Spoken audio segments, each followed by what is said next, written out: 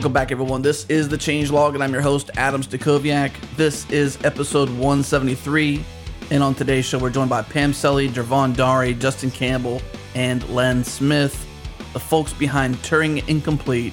It's a new podcast which can be found on the web at Turing.cool.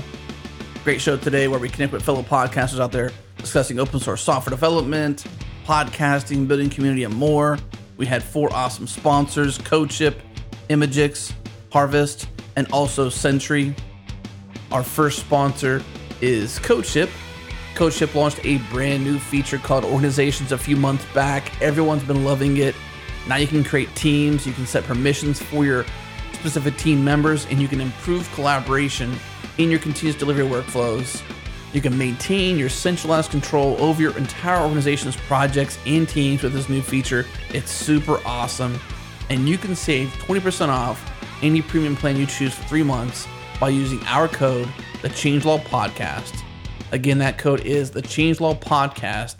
20% off any plan you choose for 3 months. Head to codeship.com/thechangelog to get started. And one more thing I want to tell you about. Sean Devine is doing an API workshop called API First Training. And guess what? He's going to use CodeShip as a demo tool. The URL to learn more about that API training is in our show notes, so check those out. But now, on to the show.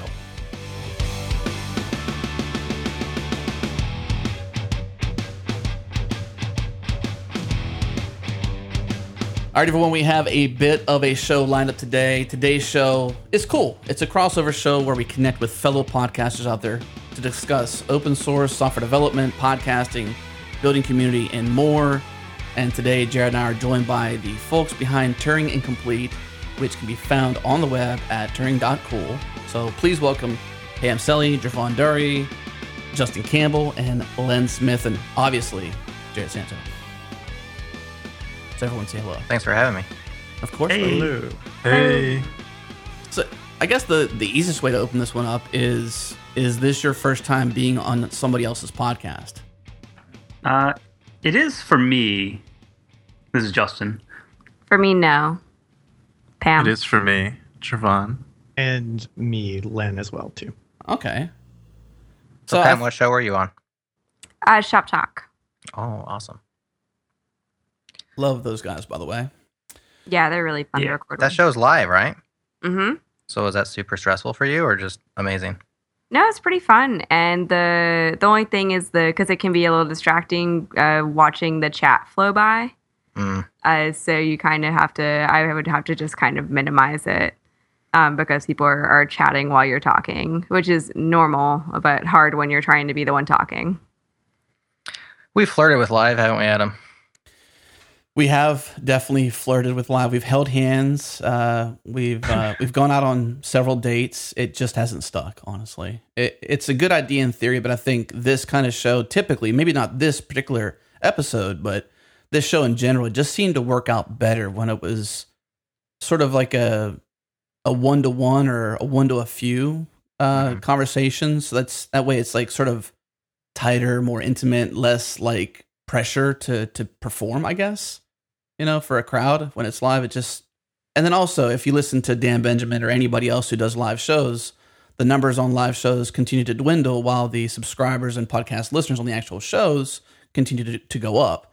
And so, depending upon the show type, live can work for you if it's part of the DNA of the show, and this show was never originally live, so it kind of never stuck for us, I think. When we started talking about live, I assumed you meant like sitting at a table in front of a crowd, and that I would be really nervous doing that. That too, that's tough. That'd be even worse. Before we get too far into things, let's we're going to spend a little bit of time getting to know everyone. So a bit of an intro, a little bit of history. So we'll start from the top, which is Pam. So Pam, can you kind of introduce yourself to the audience of the Changelog and kind of give a bit about who you are, and if you want to mention your birthday last week, you're welcome to. Oh, well, since you mentioned the national holiday, my birthday was last week. So just in case anyone missed it, you can mark it for next year. So I'm a developer in Philadelphia, Pennsylvania. I am known on the internet for a few things, notably for JavaScript. I speak at JavaScript conferences pretty often. My latest talk is about the streams data structure and how awesome it is. And that's where we met when I gave that talk at Nebraska JSConf. And I also, in real life, I also run a JavaScript meetup in Philadelphia. We have over 1,000 members. And we also run a JavaScript conference here, 2 years running. And I also wrote a book, and I record with these folks on Turing-Incomplete. So I do a lot of stuff. Also, I'm working on another book. Wow. What was your book about? It's finding your next job as a developer. How do you do it? A how-to guide. Can you give us a secret? We'll let people read the book to find out.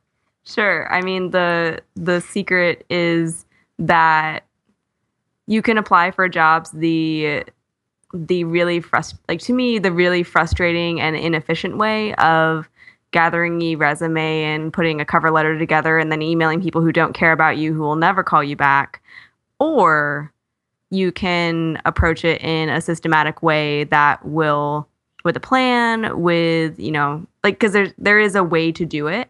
And that's really what the book is. It's you can disagree with the way to do it. It does involve a lot of networking and, that's literally, so how everyone always says, most jobs are found through networking, according to BLS data, which the way that number's derived is But anyway, about 70 to 80% of jobs are found through networking.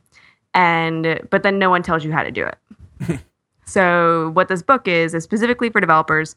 Here is how it works. And if you follow these steps, this is how it works. And it should work for you. Huh. Very interesting. Yeah.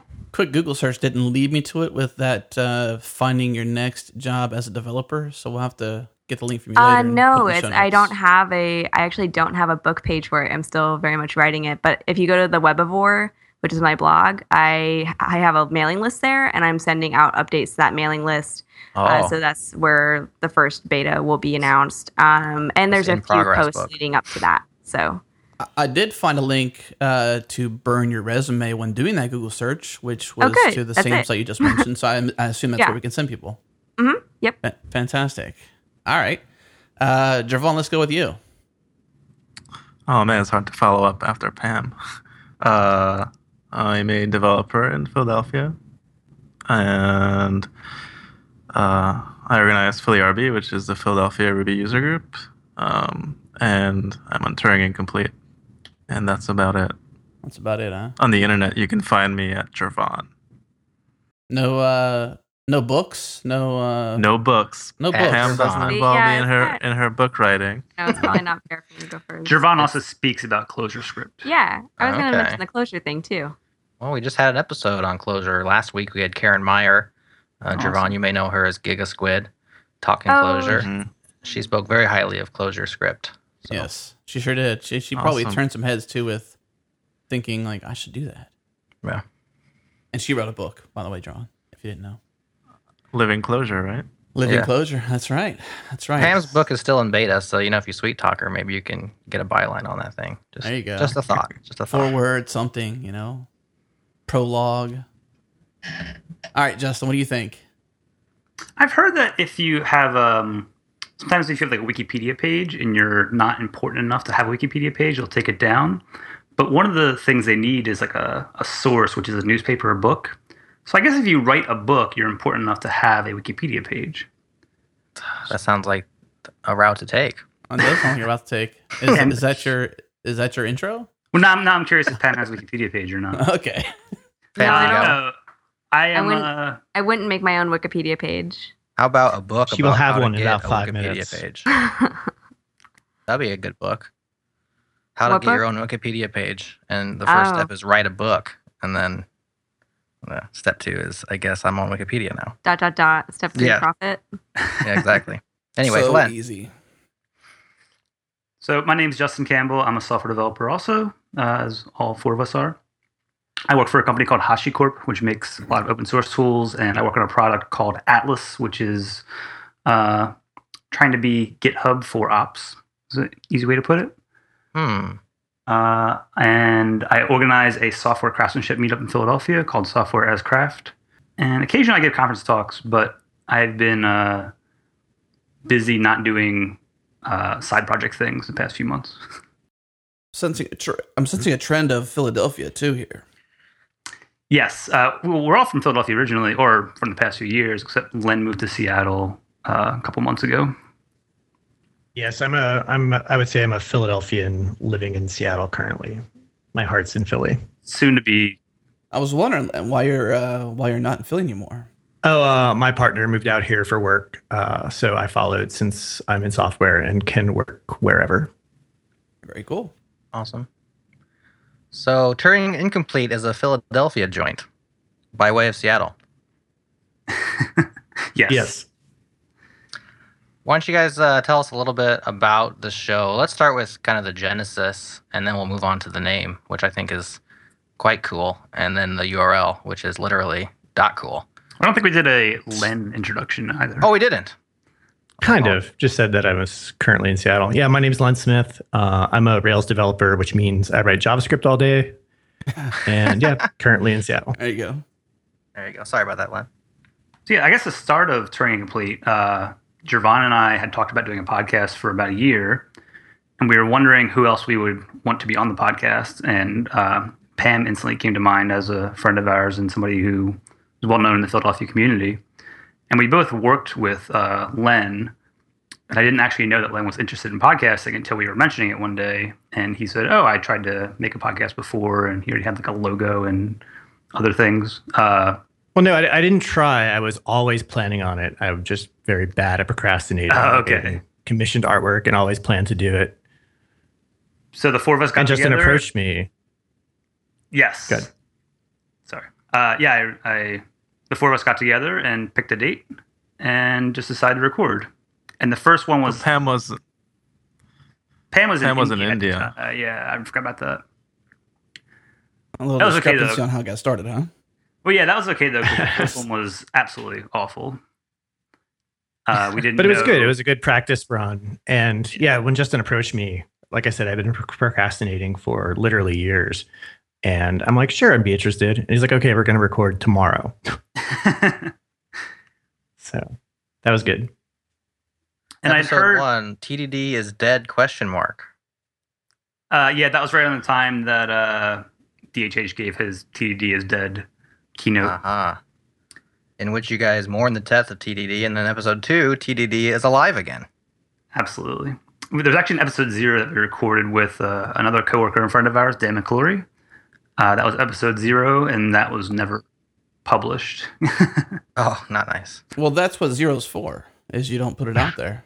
Yeah. That's the test run. Although in reality, the first 5 are probably bad.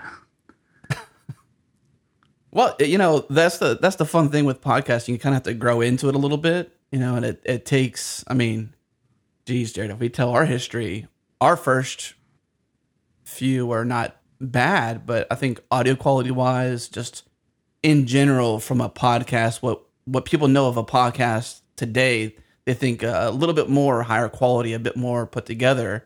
Whereas in 2009, it was just like, if you got audio on the internet that's audible, it's a podcast. Yeah, what was that service that did the phone thing? TalkShoe. I remember a lot of podcasts in like 2009, 2010 were recorded over like telephone. Yeah. Huh. I don't know that.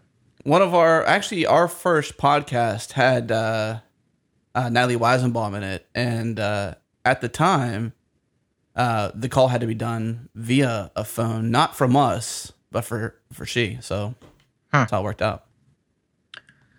Seems like podcasting is kind of like TV shows where certain ones have to kind of get their legs. And if you judge it by the pilot, so to speak, you're not gonna find too many shows that you like. No. But you wait till like 6 episodes in, or you wait even till season 2 sometimes in a traditional TV format, and that's when things usually start to get interesting. Did you find it took just a handful for you guys to really gel? I think it took a handful for us to nail down the format. We went. I think we still do go back and forth on, do we need a topic, or should we do a topic? Should we go topic-less, or? Yeah. What is the format then? So right now, we mostly just talk for an hour or so on a call, the four of us, and we record, and then we cut it together into a show. The first, I would say, 20, 25 episodes, we tried to do a topic every episode if we weren't doing a guest. And for me personally, that ended up being really stressful, trying to like pick a topic before we recorded. We'd have a lot of tension and anxiety about if we didn't have a topic yet, like should we record? And I found like a lot of podcasts I listen to, I really enjoy the conversational style and just kind of a friends hanging out style of recording. And it's really hard also to pick a topic every week and have it be a different topic when, you know, the four of us have a, you know, at least apart from software development, have a diverse set of skills in software development and now, but we're not an expert in that many things. When you have a guest, it's really easy to, you know, that guest is usually very qualified to talk on that subject and you can have a different subject every week. But for the four of us, I found it kind of hard to pick a topic and start talking about things we didn't know that much about. But I know other people on the podcast really like to have a topic. So when we talked before, though, Pam, you said that y'all don't have a topic and you just sort of wing it. Is that still the case? Yeah, I mean, that's the case now. Yeah, that's what we evolved into. I liked the topics, but so also our pattern for topics was kind of picking a noun and then that would be the topic. And eventually we the well was starting to get thin on nouns that we felt like talking about. Or that we felt qualified to talk about. Yeah. I mean, but now we just talk about things that we're unqualified to talk about, so it all works out. Like mostly Elixir. Mostly, you know, Elixir and JavaScript frameworks.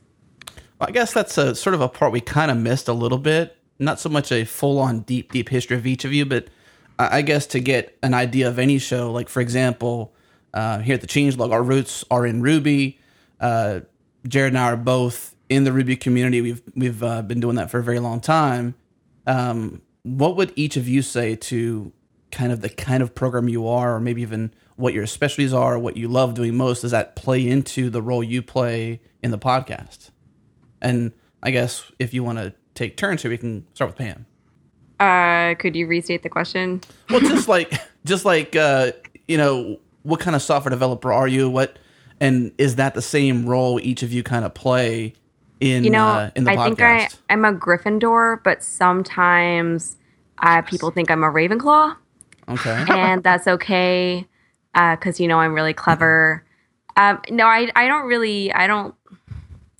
So because I've done a lot of JavaScript development, I feel like when I get asked this question, I might be misinterpreting it, but I often read it as a subtext of someone saying, okay, well, so you're a front-end developer, and like that's all you'll ever be, and that's all you ever want to know, and that's, you know. And, we're not trying to put you in a box here. No, not at all. Generally speaking. Like what kind of stuff do you work on? So like I switched to a team where I'm doing something totally different. I'm not really doing website development anymore or working on things that end in a website. I'm working on the layer that supports other development platforms. And so middleware. No, I don't think it would be called middleware, actually. It might be. Services. Let's just put it at that. Services. Yeah. Because other people write middleware that then uses this. So it's the where in between the middle. But I do think that like when we do have a JavaScript question, we go to either Len or Pam because they're more knowledgeable about JavaScript than... I mean, Pam wrote a book on JavaScript. Yeah. Right. Yeah. And getting hired now, too, obviously, as a developer. So I guess what we're trying to do, we can go quickly through this, but just trying to get a heartbeat of like a little bit about your background and how does that play into the overall aspect of like how you each and every week, you know, define what Turing-Incomplete is and what an episode is, whether it's a guested show or it's a wing it show. Right. And also not just your programming background, but like what your individual interests are and how that comes together to have.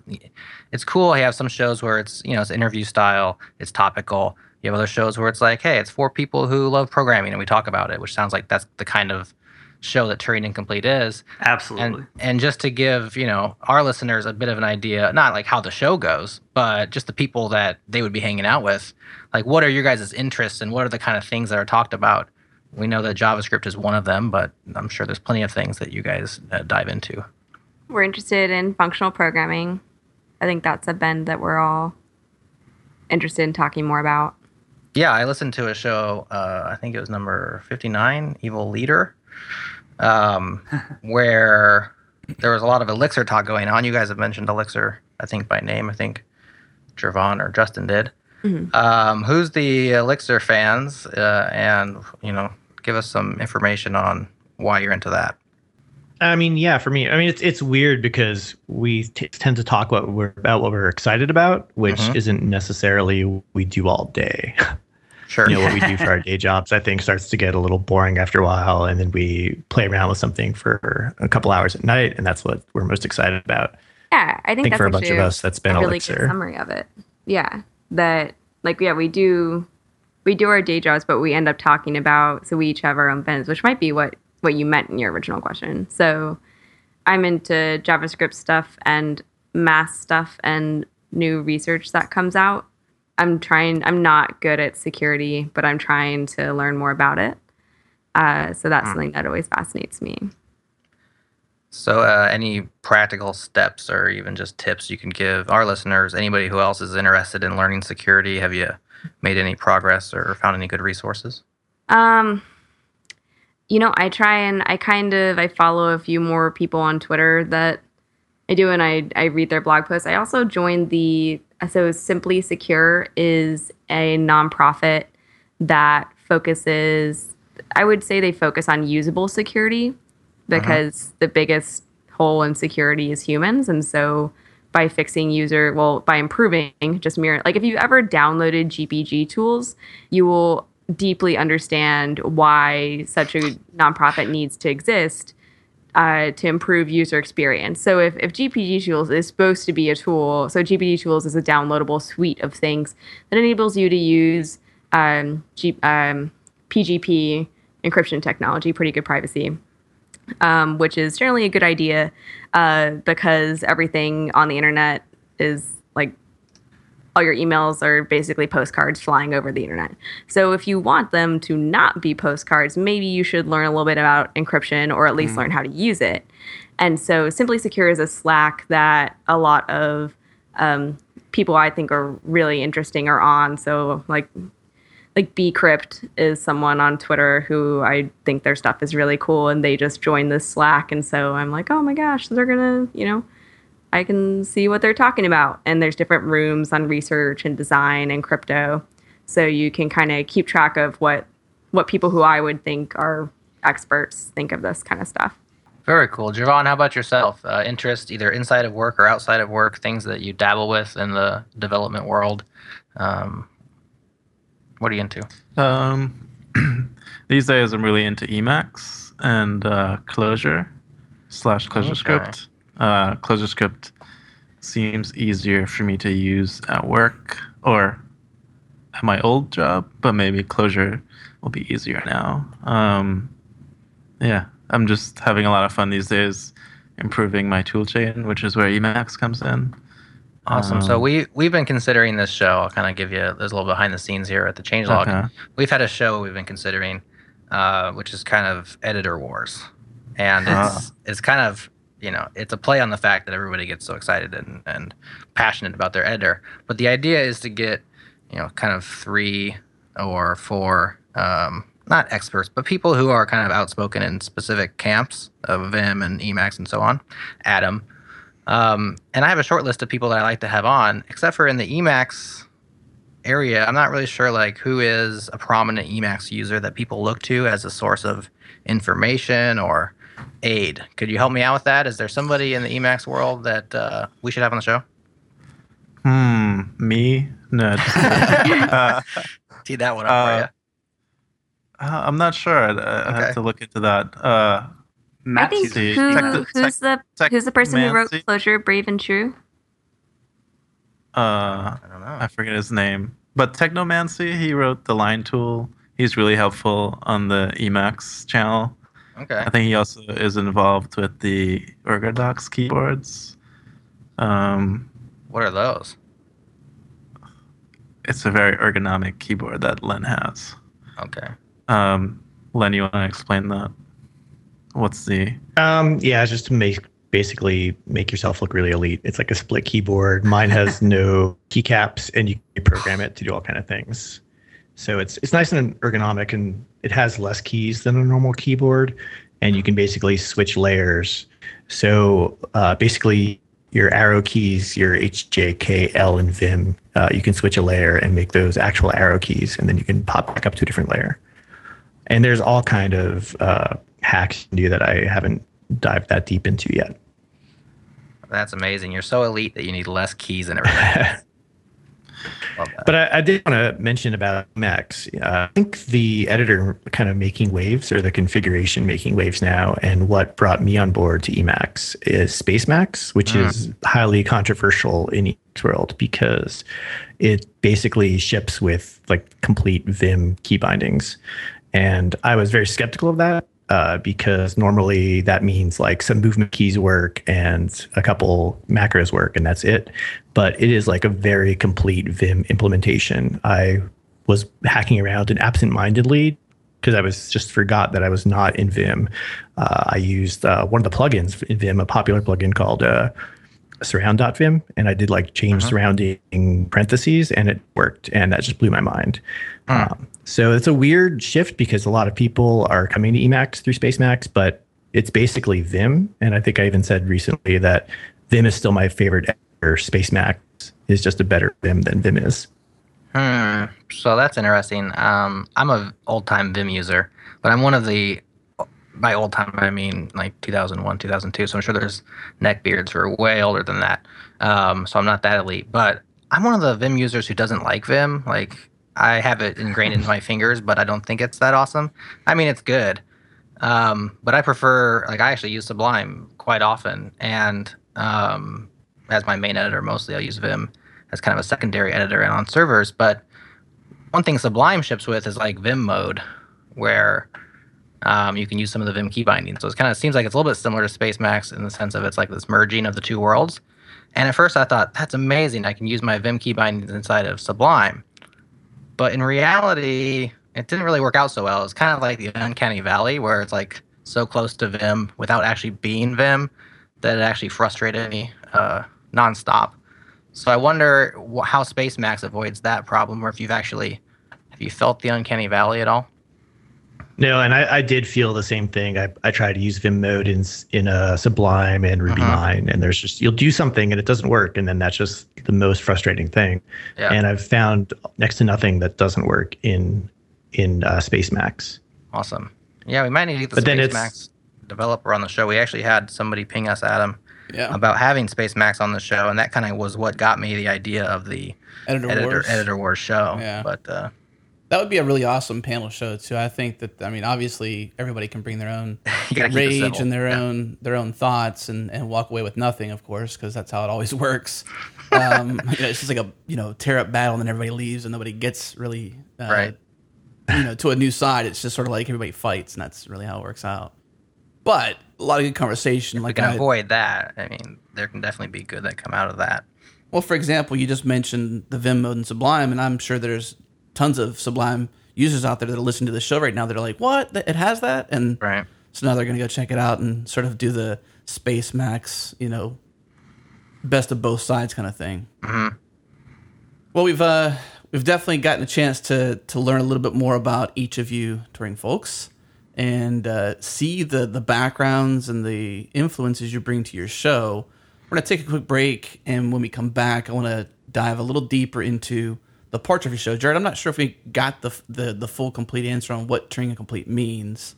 No. So maybe we can cover that, and then love to dive into some of your goals. So let's take a break. When we come back, we'll kick off with that. Imagix is a real-time image processing proxy in CDN, and let me tell you, this is way more than image magic running on EC2. This is way better. It's everything your front-end developers have dreamt of.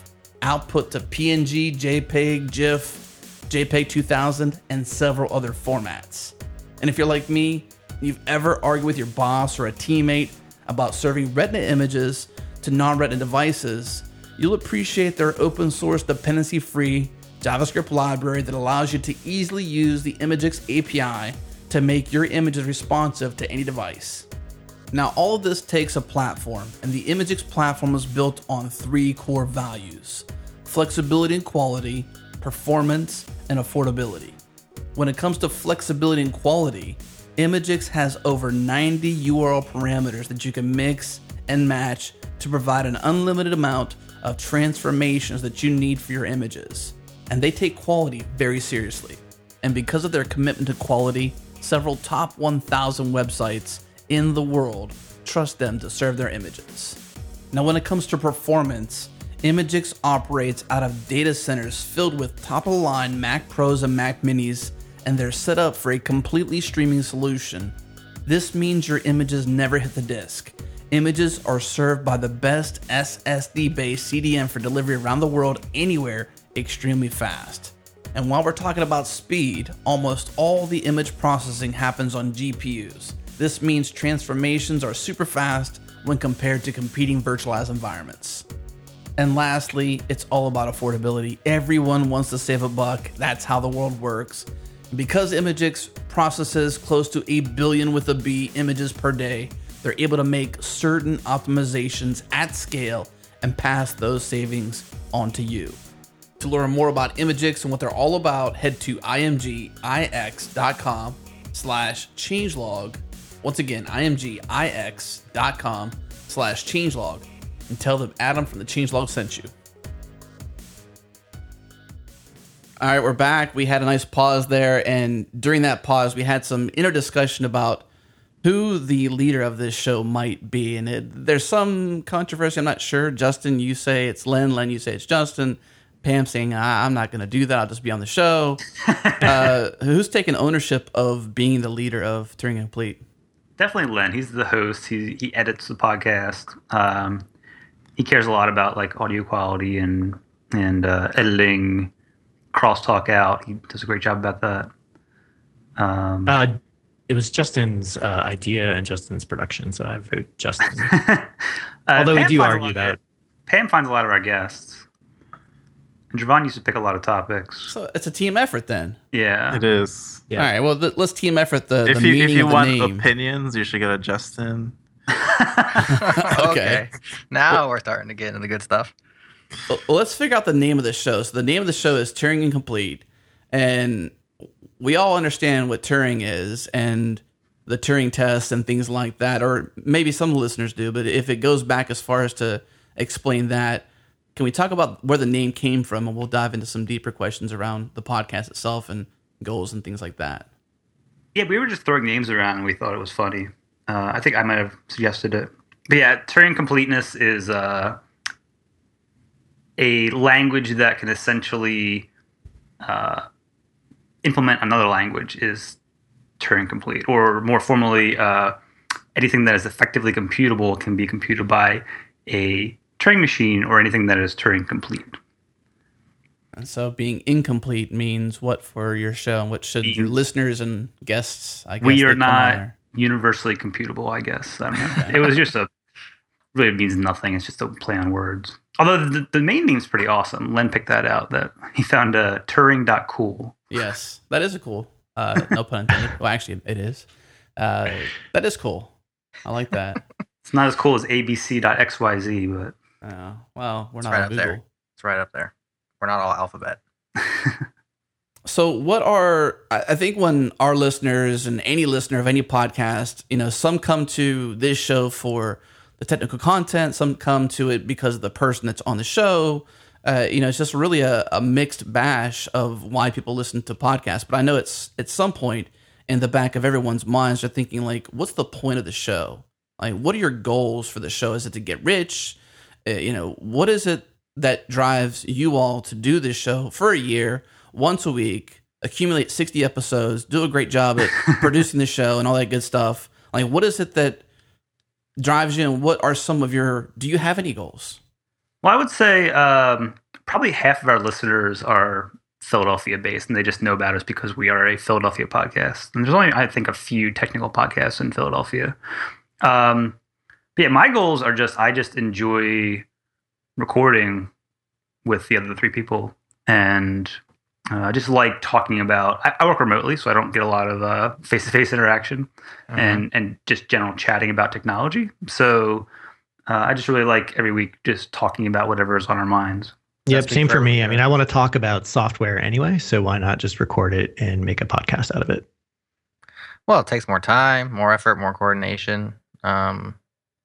Just for a few reasons. It seems like I agree with that. Being a remote worker myself, one of the reasons I got involved in the Changelog was so I could talk to people about what I do, and being an independent contractor as well, I tend to work on projects by myself or in very small teams. And so I was excited to not just talk to people in the community, but also to get a chance to pick the brains of people who are smarter and way better at programming than I am. So I definitely agree with that motivation. Yeah, and I think is there more to it? There's got to be more to it, right? Well, so for me personally, when I first had the idea of I wanted to record a podcast, a lot of podcasts I listened to were more surface level software engineering and community, and didn't really get into like technical details of things. And I don't know if we've succeeded on that goal of mine to be more technical podcast, but that's one of the reasons I wanted to make a new podcast originally.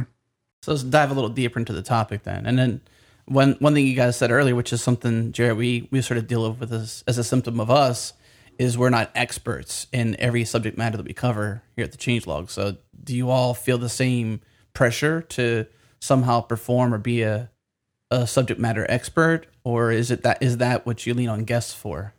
Yeah, I think leaning on guests for that definitely helps. We've definitely had a lot of episodes where we just blabber about whether it's JavaScript frameworks or languages we're trying or editors. Like, I don't think any of us have been using Emacs for more than a few months. Maybe Jervon's been using it for more than a few months. We talk about that a lot. We talk about JavaScript frameworks and things that we're just trying out. We talk about Elixir a lot recently. And I don't think any of us would consider ourselves experts in any of those topics.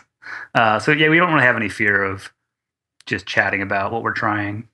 Do you think it's fair to say that you're all practitioners in said fields that you represent, obviously, and you're sort of coming together and just sharing notes to a degree and maybe diving a bit deeper into the unknowns or the knowns?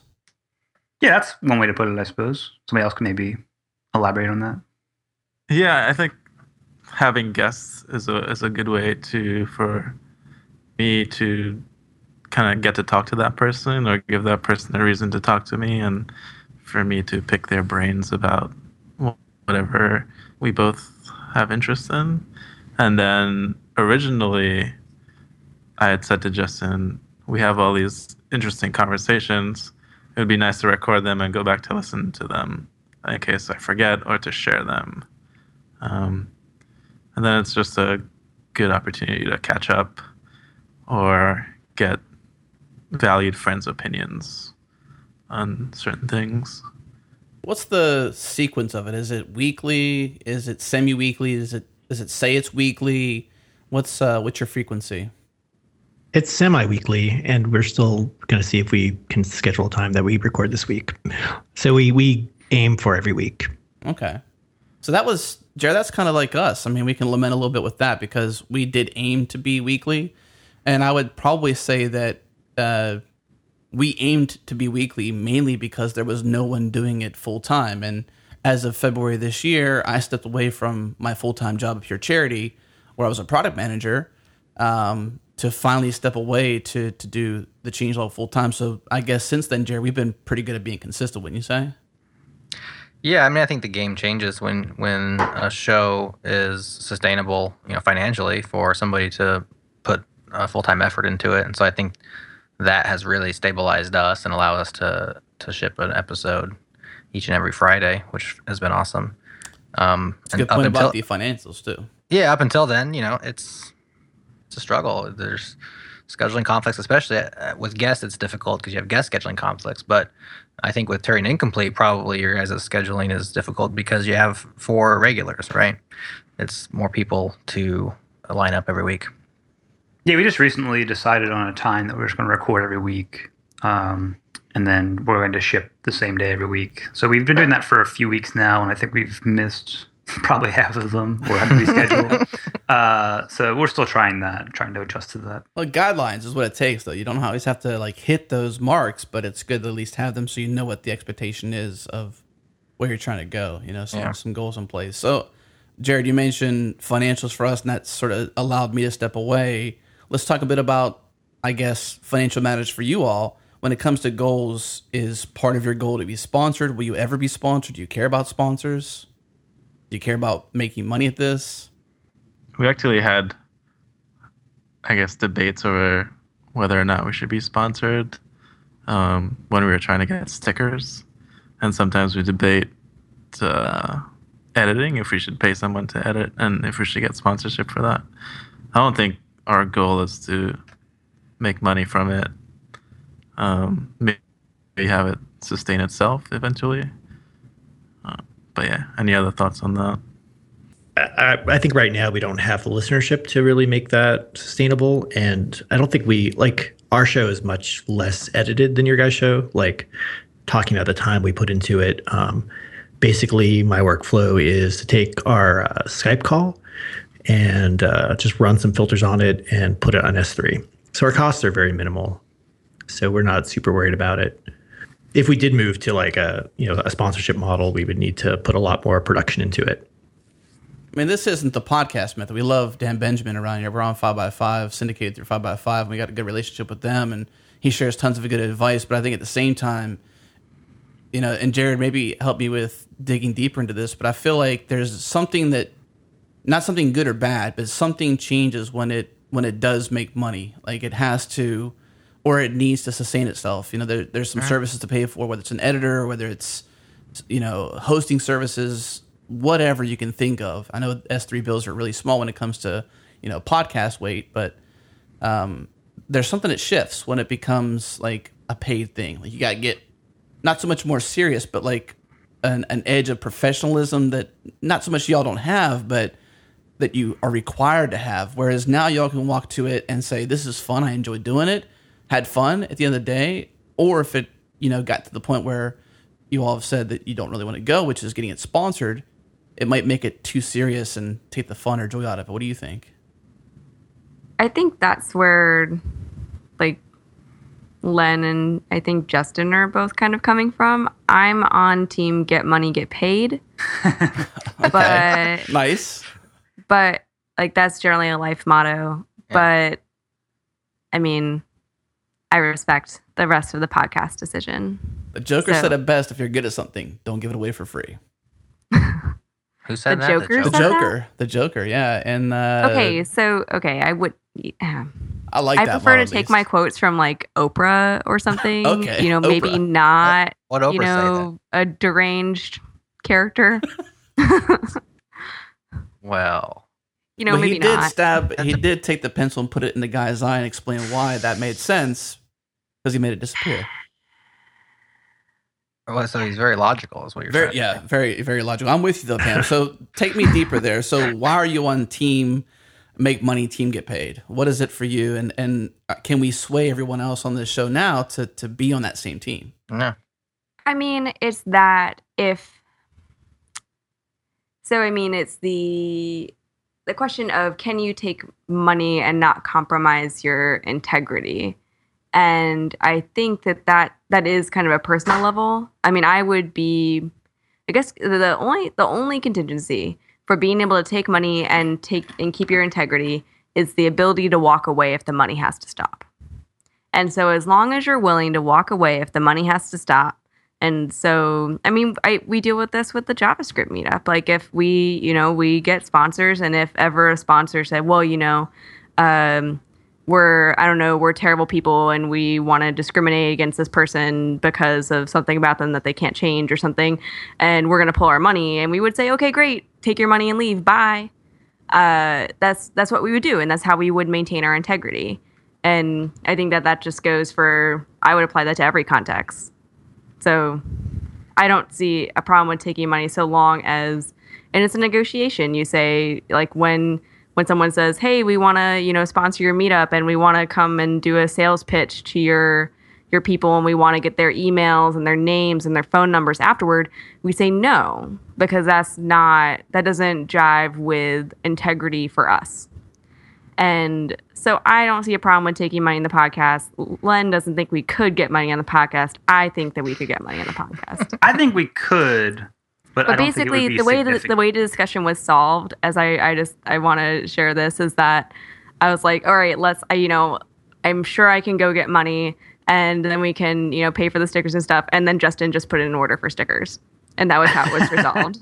And it was fine because then we had stickers. And now we actually have a link where people can order their own sticker. So that's true. Very nice. What's the link? Yeah, what is that link? It's on the website, so it's right on the first page. Awesome. Turing.cool. Turing.cool. Let's just keep saying that domain many times we can because it's so .cool.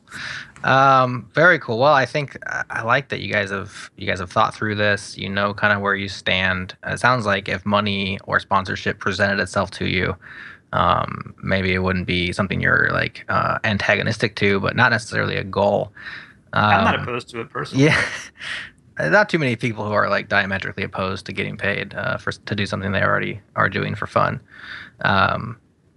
But have you guys ever heard the term pod fading?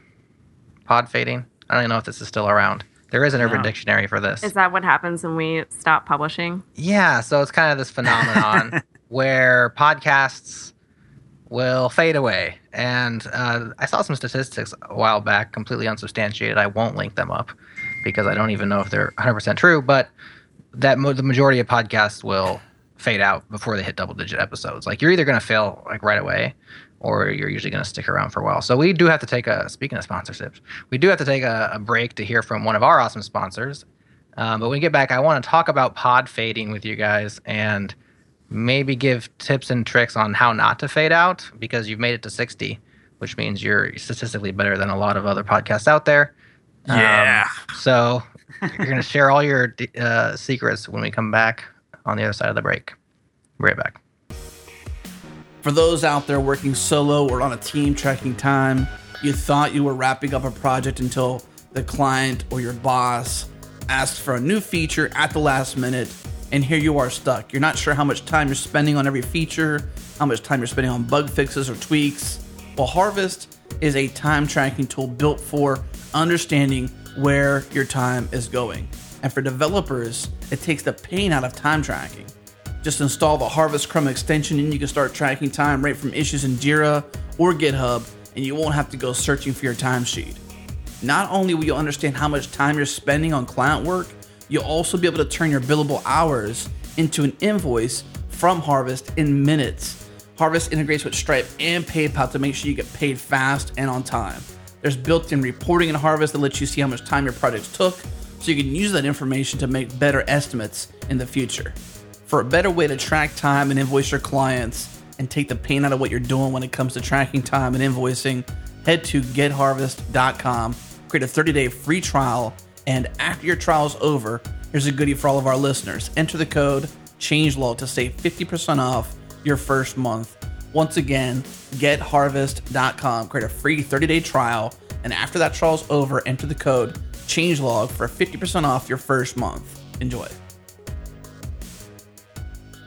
All right, y'all, we are back with our good friends from Turing-Incomplete talking about their podcast. And I mentioned before the break that many podcasts fade into oblivion. In fact, Adam, some controversy during the break. Yeah. Changelog on the fringe of pod fading. What's your take? Man, we were so close. So if you do Google search for pod fading or pod fade, you'll inevitably find an Urban Dictionary definition of this. And in part of that definition, it says many podcasts deny their pod fade until it's too late. And so part of the break was me. I guess I don't deny the pod fade. But I know I was denying it until it was too late. Like, that really resonates with me because in 2012, August 2012, around mid-month, we stopped producing shows for our own reasons. And that's not the name of this show, but nonetheless. And we didn't resume until, who was it? Which guest was that? Was it Justin or was it Len? that said we rebooted. That was oh me. yeah, I meant. Oh yeah, it was Justin. I agreed with him. Was it okay, Justin? So Justin said the Changelog rebooted, right? And I'm like, I don't know about that. So then therein lies the rub of me denying the fact that it was too late. Like to me, we were just on a break. It's kind of like boyfriend and girlfriend. It's okay. We're still together, and we're gonna come back. So I had listened to the changelog before the break in quotation marks Before the fade out, yeah. and then it pod faded, right? Right. And then I heard some news about the changelog is starting up again. So that implied to me like a reboot. Yeah. So I don't deny it is a reboot. Internally, it just doesn't feel like a reboot. It feels like just like it felt like just a change, just a resumption of it, I guess.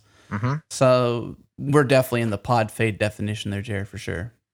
Well, what I was saying before the break is that, even the changelog, when it began to fade, had been going for years. Yeah. And most podcasts don't last that long. They usually we were 84, episode 84. Yeah, when we single faded. digit episodes, less than a year. And the hosts decide that it's not priority, or they can't get it going, or it's not as fun as they thought it would.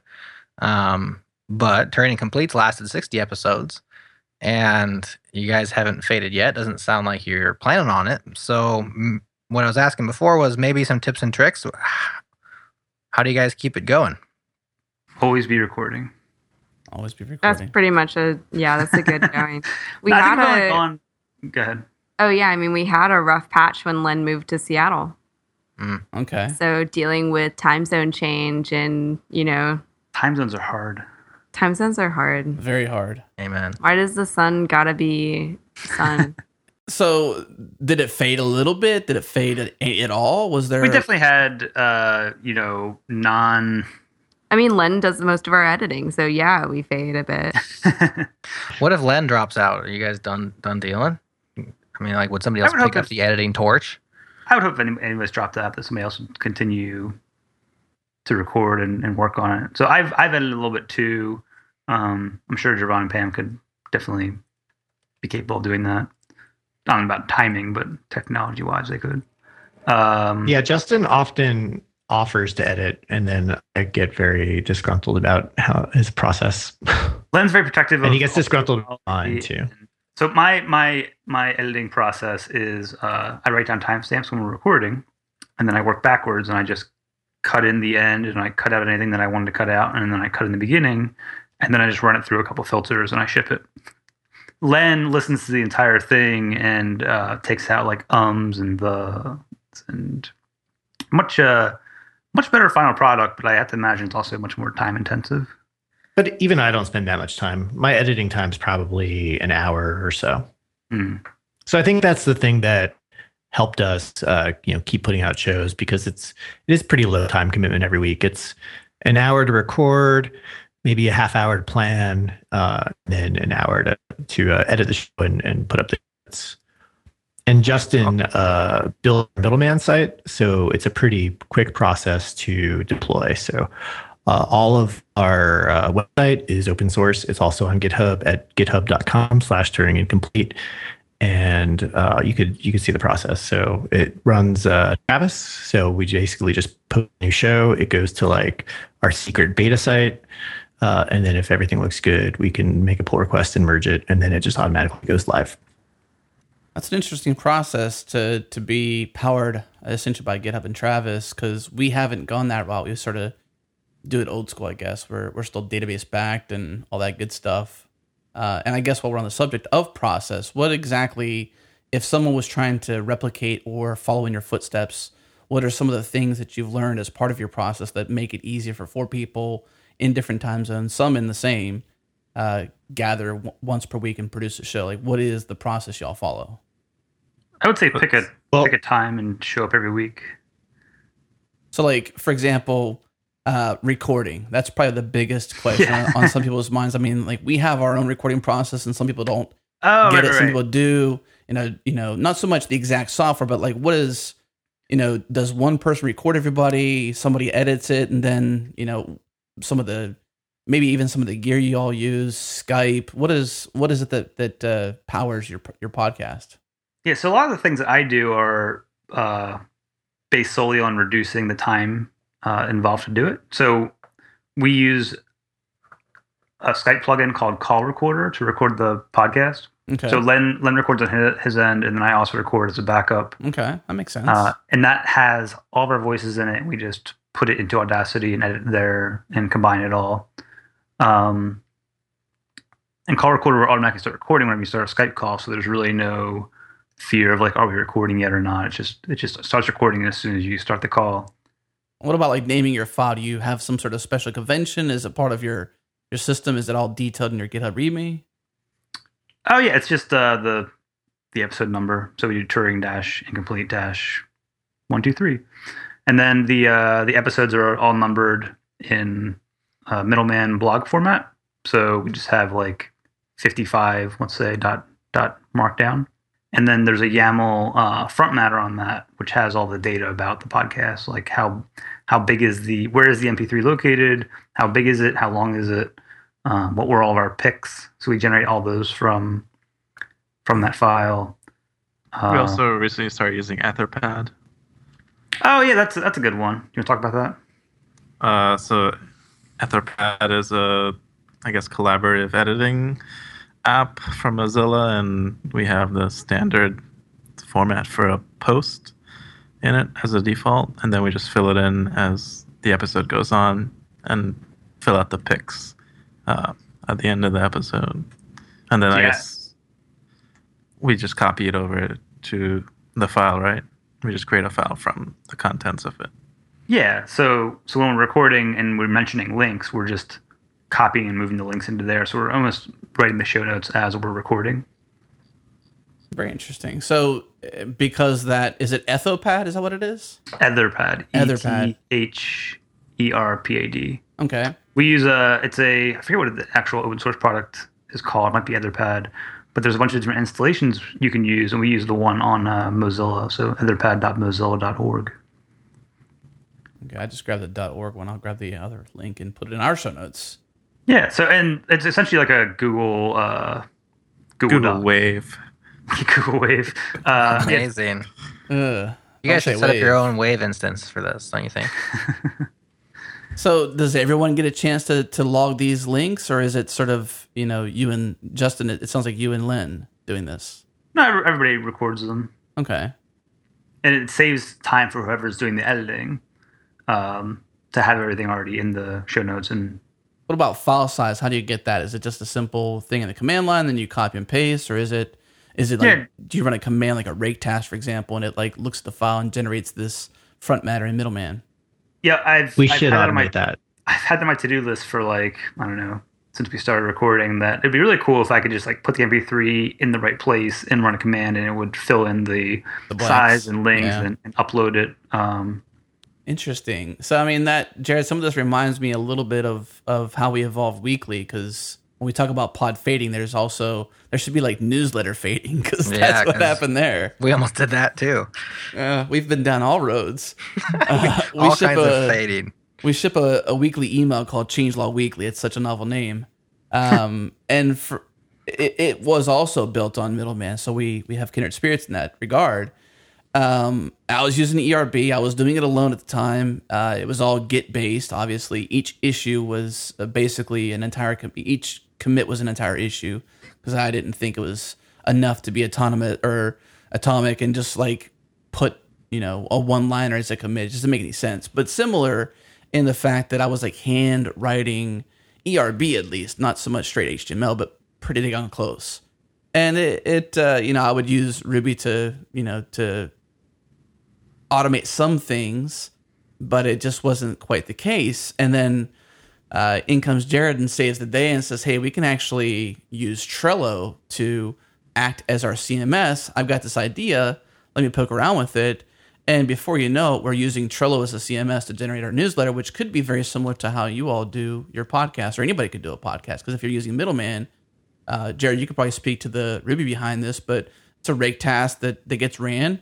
Ruby behind it hits the Trello API, pulls back the JSON. Good, Jared, you talk about that part. No, you drilled it, man. That's basically what happens. Is just maybe 150, 200 lines of Ruby using the Trello API that just transforms our lists and cards in Trello into the appropriate HTML for Markdown to serve.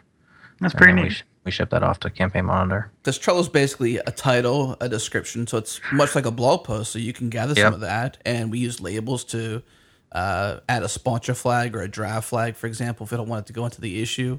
But we also had to iterate there because we had some issues there that Jared's like, what? You got sponsors, you got drafts. Okay, we'll have to fine tune that. So back to the drawing board, and more commits later. It supports it, but that was a really interesting turn for us to newsletter fade and then bring that back because it was away 6 months. Would you say, Jared? It seems like 6 months is the magic number for us to let something fade and come back. Yeah, and I think there was just so much friction and there was no collaboration. I mean, I couldn't even help. I could just send Adam links and be like, here's a good one. Hopefully you'll put it in there, buddy. Right. And no team, Trello has built-in users, it has built-in collaboration tools, app messaging. We can put comments in there. Like I can put a link in and tell Adam, I don't have time to write the blurb, but make sure you mention this. And then the comments just get dropped out, when we ship the thing. Yeah. So there's all sorts of, mobile access. You can email in stuff to a board. So tons of tools that are there to be had.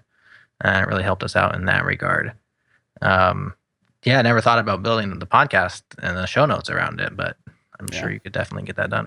It was just the tools we knew. There seems to be some pretty nice like hosted podcast services now. Like, I don't know the names of any of them, but it seems like it's a lot easier to get started now. Oh, totally. I mean, the barrier to entry for podcasting today, as compared to when I very first started podcasting, which was 2007, to even 2009 when the Changelog began, is night and day. Like there's services, there's hosting, just like, with our worlds as developers, like the world is flattened quite a bit. There's things that were very costly 5 years ago that are almost free or basically free or free mostly. Yeah. And it's just not, it's crazy how things have progressed that way. So it's interesting to kind of get a peek behind your process, not so much just the technical side of like, we use XYZ mic, but no, like how you actually host your site and ship your shows and gather notes and make it collaborative and make it, ultimately fun, even though Pam is in the make money, get rich camp. Don't put her in a box, Adam. No boxes for Pam. No boxes. One last question on process before we move on. Curious how you guys get your download stats out of your S3 bucket. Just turn on logging and write your own little parser, or is there a service you use for that? We don't. No, I have parsed. Len actually texted me before we were recording this episode and asked me to get the most recent stats because the last time I got them was maybe in April or March of this year. Okay. But yeah, so we have FeedBurner stats that Len looks at. iTunes, as most people know, like does not provide any analytics. Right. And so we do have logging on the bucket. I haven't looked at it recently. FeedBurner says 500, Len. Our downloads. I haven't looked at it in a while, but it's been like Our downloads are like way more than. Yeah, downloads say like about FeedBurner. like 2,000, I think, on average now. Which is not a ton, but we're happy with it. So yeah, podcast analytics is really tough. Yeah. No joke. How do you get numbers out? Well, right now we leverage, prior to being syndicated by 5x5 and moving there, we were using Buzzsprout, which is a great service. We love those guys. They're from Florida. Really great software developers. Awesome service that's been stable for years. It's affordable, really easy to use. And it gave stats, but they weren't always fully accurate. And then we saw a pretty big shift, I guess, for the negative when we went to 5x5 because we were seeing like 60, 70,000, 80,000 listens on shows in Buzzsprout. And we go to 5x5 and it kind of normalized at like 25,000 plus per show on a good average. And I don't know how Dan does it, but I know Dan is a Rubyist at heart, and that's where he kind of lies. And he's a software developer as well as a voice on the radio, so he was able to build FeedLayer, which is the back-end stats app that tracks all of 5x5. And so we have access to a dashboard that lets us look at every single episode and look at a few graphs that sort of give us more insight. And I know Dan's currently working more and more on that. I won't release any secrets because I don't know any, but I know he's doing something more in that space that is interesting. So that's a hard subject. Honestly. The hardest part about it, I think, and the reason why 5x5's stats tend to be lower and probably more accurate is that the way that podcast clients do downloads is not like a one-to-one. You can't just count, a request as a download because they have these range requests where they're basically splitting the file up into sections and downloading it in sections. And you got to be able to stitch those all back together in order to actually count a download. And it seems like a lot of services out there don't have that quite figured out. And Dan says that he's put time into getting that, 100% accurate or as accurate as he can. Oh, nice. So it goes back to what you all said too about taking money and being obligated. Right. 5x5 is a for-profit venture, so Dan wants to be conservative when it comes to those numbers, so that when he tells sponsors or we tell sponsors, ourselves as well as independent, hey, this is what our listenership is. It's conservatively accurate. It's probably more than that, but Dan's conservative, so I think that it's a good number it's a safe number to easily tell publicly that isn't boasting or over inflating the number. Yeah, there's a lot of request types that we get on S3. Some are range requests, some are the full file, some are head requests, just asking for metadata about the file. We also noticed that our website, the MP3 player, actually downloads. It looks like a download, even though the play button wasn't pressed. Oh. So we have a hard time actually parsing all of that. Yeah. So if we were to go to an advertiser, we would probably need a more accurate number than we have now. Right.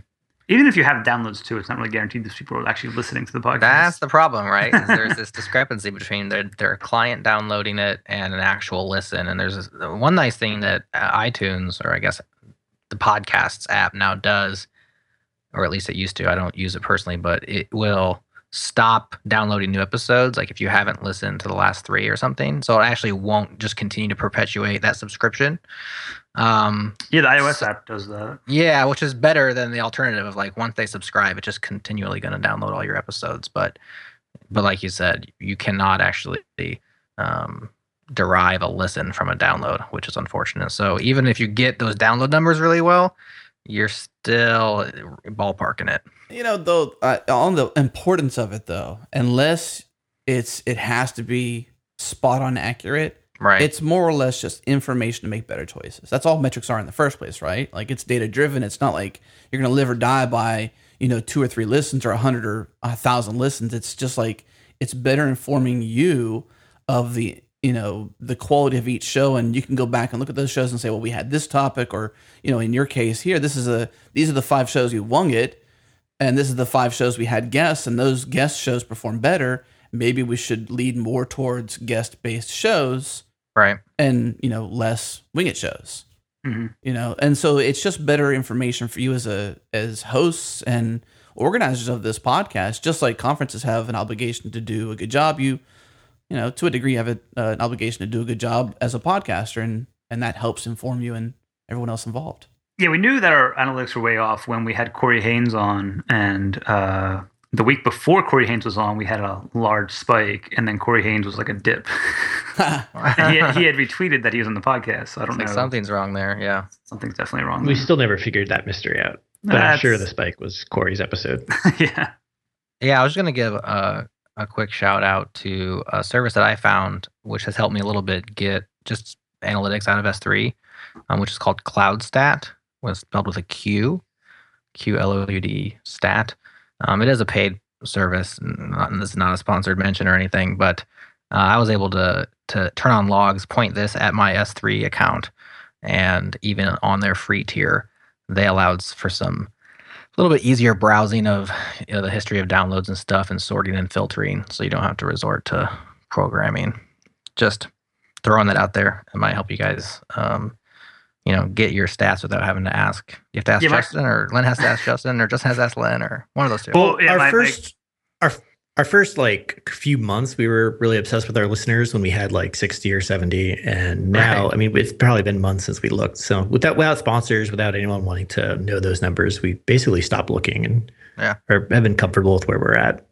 I see people at conferences all the time, and they come up to me and say, I listen to the podcast, and I'm always blown away by that. So yeah, it's a it's some significant number. Well, we've gotten to hear from a few of you this last 25 minutes or so. When we come back from this break, because we do have one more sponsor. We love our sponsors, by the way. And if you want to support us, the best way to support us is by supporting our sponsors. So let's take this break real quick. We're going to come back for our closing questions and a couple other we have up our sleeve. So we'll break now. Be right back. Sentry is logging the way it should be. A brand new sponsor here at the Changelog. We met these guys at GopherCon. Love what they're doing. They're dog fooding their own product, and they're doing some awesome stuff. Well, Sentry is a real-time error logging platform that gives you the insight you need into the errors that affect your customers. It surfaces your errors, helps you gauge severity and frequency, and then gives you the information you need to get them fixed. It works on nearly every platform, including JavaScript, Ruby, iOS, Go, Python, and many more. And the best part is, Sentry is open source. You can install and host it yourself, or you can make your life easier and start a hosted plan at getsentry.com. Once again, that's getsentry.com. All right, we are back. This is the closing of the show pretty much. We got the last 15 or so minutes here. A lot of great questions. Some of our, fan favorite questions that we ask here on the Changelog, but we also got a couple other ones. And in your show, Turing-Incomplete, you have what's known as picks. And I thought we'd reverse that here on the show today. And instead of doing picks, what's your favorite episodes of your own show? And so, Pam, let's start with you and figure out what your favorite show is that you all did. Okay, so I'm going to pick one, but I reserve the right to mention other ones at the end if people don't pick my other favorites. Okay. So I'm going to pick number 37 with propositions as types with Brian McKenna. And so that is where, so I've met Brian McKenna a few times at conferences, and he's also Australian, which always surprises me when I talk to him because I forget and then he sounds Australian. But so what we did is he was talking about the proposition as types paper, which is, I forgot the author, but it's a really cool paper, Philip Wadler. And so it's a paper that covers this interesting idea, and basically I brought Brian McKenna on the show to explain it to us. So it's my favorite episode. I thought it was really fun to read a paper. I know the other podcast members might disagree with me, but I really like that episode. So number 37, and you can get to any episode. It's turing.cool/the episode number. And we'll link that up in the show notes too, just so everyone's listening to that. And y'all know when you listen to the show, you got show notes to go with it and links as well. But Javon, what do you think? Are you with Pam on that one, or you got a different one? I have a different one. I think I'll go with episode 28 with Kelsey Gilmore. I think Ines. Oh, that was going to be mine. Oh my gosh, that was one of the ones I was torn about. Umlauts, so good. nice. Umlauts for metal. So universally, I guess, that one was really funny. It's really good. And, I don't know what we talked about, but mentioned dog farts. Yes. It's a winner. All right. Justin, what do you think? You got your own, or you I was going going with to pick Kelsey Gilmore Innocent. I got to find something else. I had a really good time. I'm going to pick a few and possibly screw Len over. I had a real good time talking to Mudit Ameta on episode 57. And also, recently we talked to Raquel Velez from the Reactive podcast. your latest show, right? 62? No, 61. And that was really cool too. But I would suggest if you want to get a typical podcast for us, pick one, any of them without a guest would be my recommendation. All right, I guess bring it home. Len, what do you think? Yeah, so I think my favorite topic in general to get out of people is kind of their origin stories, what makes them the type of developer they are. And for us, that was episode 3. Yeah, which is not a good. Yeah, it's really bad. We were really bad at this. Is it good or bad? I like origin. I think the stories are good, but we were obviously new to podcasting and could have used a little more editing. So, what episode number was that? I might. Number 3. Number 3, okay. Origin stories. Okay. I like that. And then I'd probably say the Corey Haines episode, especially since I was the only one on video watching him like run around his apartment the whole episode. And he's also talked about my favorite topic, which is also the 4 rules of simple design. Very cool. Is that episode 3 too? Is that a different one? I don't see him in a list of. That's episode 22. 22. Okay, let me log that one then. So, okay, 22. Corey Haines. Okay, cool. Simple design. Nice. All right. Well, one of my back pocket ones is another one without a guest. Is the number 34, the 2014 retrospective? Because I like end of year retros. We're kind of in a little bit of a synergy there because my favorite was 55. It's not a retrospective, it's a recap. It's the GopherCon recap in a way. It wasn't the only thing y'all mentioned on that show, but it was something that I didn't. Were any of you at that conference? I was, yeah. Okay, so we were there too, and we didn't meet, and that's a bummer. I was, very antisocial. Did you see us at least? I did see you over on the side recording. Okay, we're hard to miss. And you didn't come say hi. Now I'm really bummed. I was in my laptop the entire week. Actually, all of HashiCorp was true. In Denver.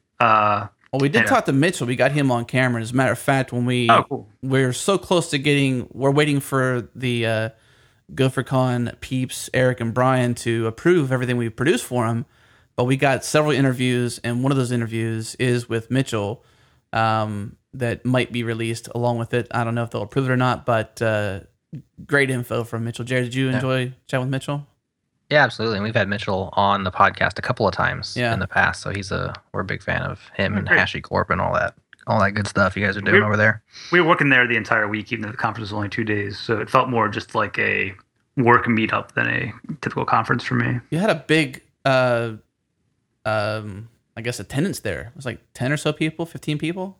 Yeah, we were I think 14 people at the time, 15 maybe. So everybody was there. Yes, because the company was fully invested in Go. Yes, there you go. I believe one was having a child, and another one was busy. So I lost track. Did we all answer the picks question? Except for you. Oh, me? Yeah, you gotta have a favorite show. Yeah. Okay. Very good. So my favorite show is like 75% accurate. No, it's Evil Leader, number 59, because we got a Nebraska JS shout out in there. Nice. Y'all know I'm one of the organizers of that conference, so that's how Pam and I met back in August. And in Evil Leader, I think it was right before she left for it, so it's kind of like a fly on the wall as she prepared to come to our conference, which is kind of strange. But I enjoyed that one. I love the laid back, kind of like relaxed, just chilling with friends atmosphere of your guys' show. So, and Emacs, it's preparing you for our editor war show. I like it when anybody talks about editors. So, right. Yeah, absolutely. Cool. Let's move on to our next awesome question. And Pam, you may have answered this one at the conference if we got you on Beyond Code, because this is one of our Beyond Code questions. And so that is, who is your programming hero and why? And we will start with Pam. I might have said Brian McKenna and Michael Ficara. They're also really good friends. But they're kind of my functional programming mentors. And so I responded to this then, That's but I right. don't really like. You don't like because I don't really like heroes, because everyone can be a superhero and we just all need to share knowledge and be nice to each other. So. Amen. Yeah. All right, Javon, how about you? I'm going to say Aaron Patterson, also known as Tender Love.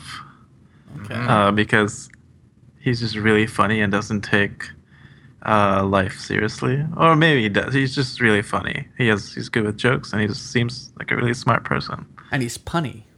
Yes, very punny. Very funny. And I met him in person, and he's also like that in person. So good guy all around. We saw him at Keep It Weird last fall, and they actually had a pun off as one of the events of the night, which was. They had brought in some professional punners or pun makers. I don't know. People who had like won national competitions for puns. Punninators. Punninators. and Do you get paid for that? No, Apparently. I don't know if they're getting. Were they getting paid? I did say professional, didn't I? I think they're like national champions, but I still don't think they're professional. As professional as you can get. Yeah, like the winners of competitions in punning. But I'm pretty sure they may have won a prize, but I'm not sure that they're, getting paid full time to write puns. Although they probably wish they were. Anyway, point being, Aaron was a part of that, and it was pretty awesome. Let's move on now. I think Justin's next. Justin, who's your programming hero and why? I don't know. I guess also like Aaron Patterson and Corey Haynes and the late Jim Wyrick. Like I really like people in the Ruby community that were not only I guess leaders of open source and the technology side, but also kind of emanate positivity. Also Jose Valim. And I guess I really like the stuff that Kyle Kingsbury is doing with distributed systems. Can you go into detail on that? I'm not familiar with him or what he's up to. Oh, yeah, he's at Aphyr, APHYR on Twitter. Okay. Definitely check out his Twitter feed. And he does a lot of things that are related to. He has this series of blog posts called "Call Me Maybe," where he uses a piece of software he wrote called Jepson to break distributed systems, where you write a value to one node and then cause a network, partition. Yeah, and then rejoin the network together and then try to read from a different node. So in systems such as like HashiCorp's console, where you write a value into one node, you expect to be able to read it from all other nodes. It's a really hard problem to solve. So he has a lot of really great detailed posts about how different systems behave under network partitions. And also some great conference talks. Awesome. Definitely have to check him out. Len, on to you. Who is your programming hero and why? Yeah, I was going to pick Uncle Bob Martin, kind of for the opposite reason of Justin. He can definitely be angry and crotchety about professionals being not professional. And I think we need more of that in our industry because we're still often really bad at software. And I love when Uncle Bob goes on riffs about being more professional. Uncle Bob is also a podcaster too, right? Or vlogger, something, or he does have a video series. Yeah, okay. I knew it was something Coder series. Yeah, he also appears on many podcasts. There you go. As a guest. Definitely some great answers to the hero question, Jared. I like that. Some of those synergize with what we get back from Beyond Code and also past shows too. So there's definitely some synergy amongst software developers that come on the show. Another fan favorite show or question we ask on the show is, what is on your open source radar? It could be a project, it could be a paradigm, it could be a topic, just something that's out there in the software development open source world that if you had a weekend and you can hack on it or hack with it, what would it be and why? So we'll start with Pam again. We'll go back down the same list. So my favorite first open source thing that I'm watching. Is that the question? Yes. So I'm RxJS next. So RxJS is a reactive programming library that is, I think, the best reactive programming library for JavaScript, but it is really hairy in its current form. RxJS Next is going to be a lot lighter and hopefully more performant and lots of other fantastic things. And so that's the one I'm checking out. Very cool. Is this something that you've played with so far, or you just haven't even touched it yet? And you're just like, I can't wait till I can. Oh, no. I mean, I'm contributing a little to it. Okay. Very cool. All right. Next, I think we have Javon. Javon, so just to ask the question again, what's on your open source radar? If you had a free weekend and you can hack on it, what would it be? Open source radar. So I think I'm in two spaces right now. Programming wise, I would say Clojure. Just toying with whatever libraries that I come across. I've been trying to get back into the kind of OPSI operational world, so I've been playing with Docker again and just seeing what's new with it. So Docker and CoreOS. are things I want to play Anything in with. particular with Docker or CoreOS? I know there's lots of nuances and facets. So what's got you excited? So I have not used CoreOS, but recently I spun up something on DigitalOcean, and then CoreOS was one of the options to pick from. So just figuring out the use cases for that or my way around it. And Docker is just catching up. So I used to be really into Docker when it came out, and some things have changed or ways of doing things. So I'm just catching up on that now. So yeah. So back in episode 138 of this very show, changelog.com/138, we talked to Alex. This is kind of early. So this was January of this year. And not so much a lot has changed. I mean, at least the way they spell Rocket has changed, and other things, and the new alliance with Docker and all that with the open container spec and runtime. So we did have a show there. So if you haven't listened to that one, go back and listen just to hear a bit about Alex. He's always fun to have on the show. We've actually had a couple other smaller chats with him just about different announcements since then, because we love kind of keeping our ear to the ground of that space. A lot of changing happens, so it feels good to kind of keep in touch with it. All right, Justin, what about you? Not Programming Hero. We did that one already. My bad. almost. Dinosaur. Open source radar. If you had a free weekend, what's got you excited? If I had a free weekend or a lot of free weekends, which I have no free weekends because I'm a parent, I would love to play with robotics a little more. We recently had Raquel Velez, who was part of the NodeBots project, I believe. Yeah. In her past life, she was a roboticist, and now she works for NPM, which, then NodeBots are a natural crossover. Right. Yeah, definitely listen to that episode where we talk about like autonomous, robots and all kinds of like really cool stuff and like AI. So that stuff's really interesting to me. I don't know much about it, and I've not programmed many things other than like blinking a light on a Raspberry Pi for like hardware hacking. So I've had this idea I've been obsessing over for the past week or so, where I want to build a autonomous lawnmower because who wants to cut their grass? Exactly, and the commercial options are all have like really terrible reviews and they're really expensive. And I figure like cost wise, it probably wouldn't be too expensive, and it seems like a really fun problem to code. Like how do you know when to turn around? How do you know when to go back to charging? How do you not drive into the street and actually stay on my lawn? I've always wanted that. Yeah, it just sounds so dangerous. You live in an apartment, Tron. No, well, I used to have a lawn before. At one point in time, I did have a lawn. So, Justin, you were at GopherCon, right? Yes. And did you do the hack day portion, or did you bail? I did not. I flew home Friday, so I missed that. But I was considering most likely writing whatever I write for a lawnmower in Go. Seems like a nice language for that.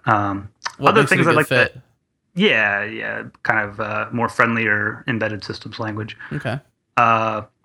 The other thing I'd like to do if I had free time is rewrite all my Rails projects in Elixir and Phoenix. Ooh. But I will never have time to do that. Definitely starting new projects in those languages and in Elixir and with Phoenix. But probably not worth rewriting everything I already have. So is it safe to say when you start a new project that you would have done in Rails, it's going to be in Elixir? From now on, definitely, yeah. Okay. Interesting. I have a suggestion for you, Justin. Yeah. On how, so you should find a high school or a middle school that does US first robotics, and you can kill two birds with one stone by helping younger kids and robotics. Ooh. That's not a bad Same with his lawnmower, his robotic lawnmower, he probably will kill two birds. Really. Yes. Yes, he will. Good one, Javon. It's always really intimidating for me to like approach a school and like try to set up some kind of teaching. Like I've been mildly involved with an organization in Philadelphia called Tech Girls with the Z, who tries to do teaching for I think middle school age girls and trying to get them excited about programming. I definitely want to get involved, but it's like hard to I don't have any kids of that age in school yet, so it's hard to like approach a school locally and try to So it's usually like an after school club, and there's already teachers and programs and money and a curriculum, and you just have to provide your expertise or show up. They really just need help people drilling holes. Exactly. Just show up. All right, Len, you're last on the list here. So if you had a free weekend and you can hack on something in the open source community, what would it be on? So for me, I think I mentioned most of these before, but I currently have 3 E's, learning, Ember, Elixir, and Emacs all at the same time. I never have a free weekend, but I found that when I want to hack on all these things, I'm excited on. I've been thrashing a lot because I never know, like, am I writing really stupid Elixir? Probably, and I just thrash on it. So actually, last night I signed up for livecoding.tv and started streaming, which is oddly a lot of pressure, even though there's like 8 people watching you. But I had 8 people watching me, and I had so much pressure, and I had no idea what I was doing. And it was good for me because it stopped like me from bike shedding, and I just tried to make progress and wrote really crappy Elixir code. Well, that's really all we had on our docket for the show. Is there anything that we might have missed that it was on any of your plates? You're like, we had to talk about this and we just missed it? I would say one thing that we missed about the pod fading is we all kind of push each other. So if some of us don't want to record that week, one person's always like, we should record. So if you have a teammate podcasting, oh yeah, encourage each other. Okay, peer pressure. Yeah, I always good peer pressure. I'll announce this. I always feel like I have to like, because once we're done with the show, it's pretty much in my court, right, Jared? Like if it doesn't go out, it's because I didn't do it. And Right. it's only recently because Aaron took a full-time position with Sean West, new podcasting network, it's SeanWest.com, doing great work over there. We miss him. Did a great job helping us with this show, but the show's now back in my court to sort of deal with. I like doing it. It's a lot of fun. And if we don't deliver it, I feel like I'm letting Jared down. I can't let Jared down. I'll throw sad face emojis at you. Sad face, man. Yeah. Super sad faces. Well, pod fading is a real thing. I will admit it now. That it's true. It does happen. We've made progress. We made progress in this show. During this show, yeah. I mean, it We went from has a denier happened. to admitting it. Now Yeah. the next step is, I don't know what the next step is. Recovery. Consistency is the next step, which we are achieving. We've been consistent this entire year. We talked to you guys about being sponsored, and we are sponsored. So it's not boasting. It's just saying like to go with Pam here. I'm in the make money camp. I think if you're doing something, you should find a way to make money from it. But at the same time, don't feel like you have to. So there is a fine line there, and do what is most comfortable for you. For us, we knew we wanted to take things to the next level and do different things. We have a lot more fun things that Changelog is doing. So we're doing Changelog films. So we're working with conferences. We're working with different partners and brands we're working with on the film's perspective, like doing marketing videos, and like we're going into engineering teams and learning more about them and their process and their community and the stack they're working with. A lot of fun stuff. So it's getting us a chance to dive even further and even deeper with the people we're already loving on in this community. And we're here to serve the open source community, so we had to be sustainable. And that is the name of the game when it comes to contributing, is how can you do it in a sustainable way? And for us, we had to go the route of sponsorships. And we don't think of it just like somebody giving us money. We think of it like partners. Every sponsor we have that you've seen listed, so CodeShip, Imagix, Harvest, and all the other sponsors you've heard on this show before are all partners of ours. They want to see the Changelog do well and do what we do every single day. Changelog Weekly, Changelog Nightly, all that fun stuff. That's essentially my close of the show, but I do want to tip the hat to our next guest for next week, Saran, the host of Code Newbie. She's also the manager of a new tech training program at Microsoft called Tech Jobs Academy. That is next week. So if you love Saran and you want to hear more about what she's doing at Code Newbie and at Microsoft and in leading education for those out there in tech, listen to that show. Subscribe to Changelog Weekly, Changelog Nightly, and of course go to Turing.cool and subscribe. And with that, everybody, let's say goodbye. Goodbye, guys. Thanks so much for coming. Bye. Yeah, bye. Thanks for having us on. Yeah, thank you. Thanks. Bye.